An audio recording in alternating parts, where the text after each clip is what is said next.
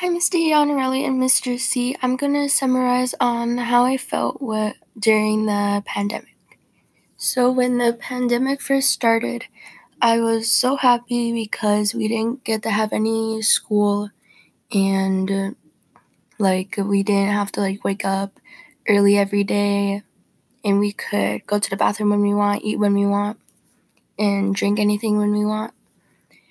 But as we got into in the middle, more towards the end of the school year, I kind of wish that there would be a teacher that would explain things better to me.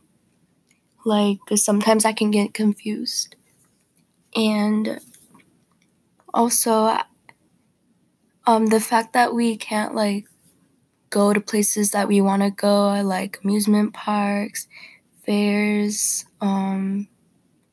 eat at restaurants, kind of made me, mad because I want to be able to do those things, like um, eat at eat in at a restaurant, and not being told that it's only curbside only, and we have to wear masks and stuff like that.